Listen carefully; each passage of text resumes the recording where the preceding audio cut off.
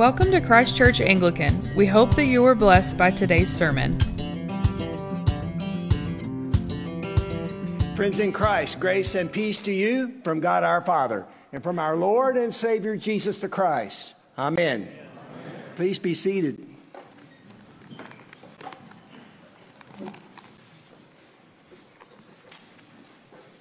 Who is the greatest of all time? You know, back when I was a kid, there was no doubt it was Muhammad Ali. He was the greatest of all time. He had 56 heavyweight fights, and some of them are among the most memorable boxing matches in the history of the sport. And if you didn't believe he was the greatest of all time, you just have to listen to him. He would tell you, right? He said, "I'm the greatest of all time." That's my Ali impression. But it seems to me that Americans are obsessed with greatness. We elevate sports heroes to levels of greatness. Movie stars and social media people are become great these days, you know. When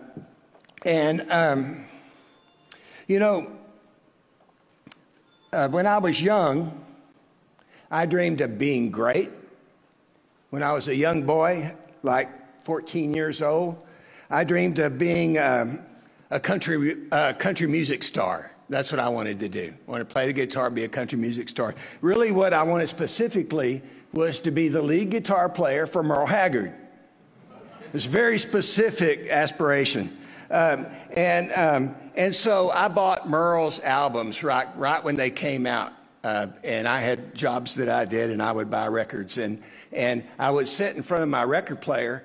You know, that's back when they had record players. And with my guitar, and I would put the needle on the song and let it play a bit. Then I'd take it off and I would play it. Then I'd put it back on over and over and over and over again. My family got sick of hearing Merle Haggard tunes coming out of my room. And then eventually I became a pretty good lead guitar player, played in a band. And while I got pretty good, I never became great. In fact, over time I began to learn that there really wasn't much call or limited demand anyway for 14-year-old lead guitar players who specialized in Merle Haggard tunes. It was a hard lesson, but I had to learn it. My story is really not that unusual, though. For most of us, we have childhood notions of greatness that start fading over time. While many of us may manage to be pretty good at something, the truth is very few of us ever become great at something, right? True greatness. Greatness in any field of endeavor is really limited to an extraordinary few. Greatness is really out of reach for the vast majority of us. In today's gospel passage, it seems like the disciples had their own aspirations of greatness. Just one chapter ago, in Mark chapter 9, the disciples were having this argument about which one among them was the greatest disciple. Mark doesn't really give us any details about the argument, except that it was an argument, and that Jesus won the argument, like he usually did. He won the argument when he said this, that if anyone wants to be first, he must be the very last and the servant of all. And apparently this idea of greatness didn't go over that well with the disciples, because only one chapter later, the very next chapter in Mark, this issue comes up again. And I love Matthew's version of this. In Matthew, James and John were afraid to approach Jesus again. So you know what they did? They sent their mom. They sent their mom to ask Jesus the question. And this time they wanted Jesus to elevate them to the places of greatness in the kingdom of heaven. And Jesus doesn't, though, scold them for their aspirations of greatness. In fact, Jesus knew that it was a basic human tendency to want or dream of greatness. And instead of slamming the door on their dreams, he actually takes their door and throws it wide open to them and says, with the strategy really for anyone who wants to be great in the kingdom, when he said this, "Whoever wants to be great among you must be your servant. And whoever wants to be first must be a slave of all. Jesus' plan for greatness is sure different than the world's plan for greatness, isn't it? If you want to be great, be a servant or a slave. I mean, I can understand what would motivate a person to worldly greatness, things like fame, fortune, power, accomplishment.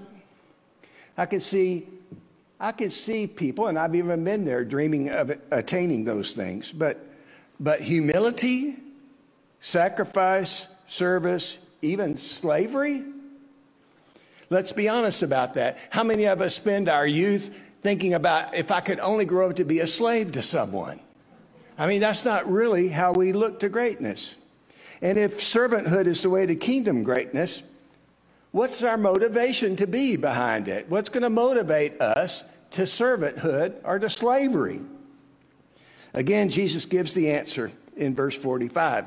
He said this, "For even the Son of Man did not come to be served, but to serve, and to give his life as a ransom for many." Jesus is the role model, the power, the motivation for service in this world. The premise is really simple. If you've been served by Jesus, if you've been forgiven by him, touched by him, healed by him, if you've ever been blessed by Jesus, comforted or guided in any way, if you are a different person at all today because the Lord Jesus lives in your heart by faith, then you already have the motivation to serve right there. We serve because we've been served by the King of Kings and the Lord of Lords. True Christian servants are usually motivated by promises of worldly greatness. Instead, Christian servants are motivated by the great love and service that Jesus has given them.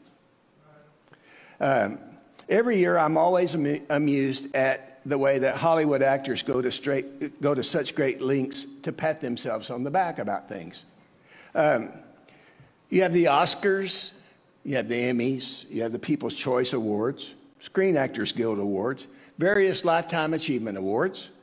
In fact, they're so busy awarding themselves, it makes you wonder when they have time to work, right? I wonder, though, if the kingdom of God were to gather together and have its Academy Awards, the Academy Awards of the kingdom of God, what would it look like? Who would be up for the greatest performance of a Christian in a serving role? Who would get that? You know, immediately we tend to think of the kind of Mount Rushmore Christians, you know, the big ones, the Apostle Paul, the martyrs. I think about Martin Luther, John Wesley, Billy Graham. You know, those famous, visible Christians. And I think that they will all be there. They'll all be there and getting crowns in the kingdom of heaven. But also think that some of the awards for greatness will be handed out to some surprising people. People like husbands and wives who faithfully serve each other day after day, and their children day after day, year after year, out of their love for each other and their love for Jesus. They'll be there. How about believers who give freely but privately to support the causes of the church at home and around the world? They'll be there. Special awards, to me, always special awards have to go to children Sunday school teachers, right? That's special awards in the kingdom. And to youth group sponsors and confirmation teachers, people that work with kids, for the sole purpose of hoping that one child will listen and come to faith in Jesus and be eternally rewarded themselves. And there will be countless others in supporting roles in the kingdom who are given places of honor. Those who welcome strangers, visit prisoners, those who comfort the sick, the hurting, the lonely, those who feed people, who tend to widows and orphans. Those who just offer an encouraging word to someone who's going through a hard time. Those who offer clothing and shelter. These unnamed thousands, probably millions of people who every day just serve simply in response to the great love that they've received from the Lord Jesus Christ on a daily basis. People whose hearts have been touched and in response, spontaneously, out of love, say, I want to serve you because you've served me, Jesus. So the question today is, have you been served by the Lord Jesus? Have you been served by him? Does Jesus make any difference at all in your life? Does Jesus make a difference? If not, then you're off the hook here. You don't have to worry about it. Well, you have other worries, but that's another sermon. But if Jesus has served you and your heart is compelling you to respond, then ask him to give you the power and to show you the way to serve. And he'll do it if you just simply ask him. Opportunities to serve are everywhere around us if we'll just open our eyes and ask Jesus to lead us. You know, we may not be able to achieve greatness in this life. And after all, earthly greatness is only temporary, isn't it? Earthly greatness will be gone before long. But when you serve with yourself and your time and your possessions out of your love for Jesus, you'll enter into eternal greatness when you enter into the kingdom of heaven. And eternal kingdom greatness is far greater and far above and beyond anything that this world could possibly ever offer you. In the name of the Father, and of the Son, and of the Holy Spirit, amen. Thanks for tuning in. For more information, feel free to visit us online at ccanglican.com. We hope you will join us again soon.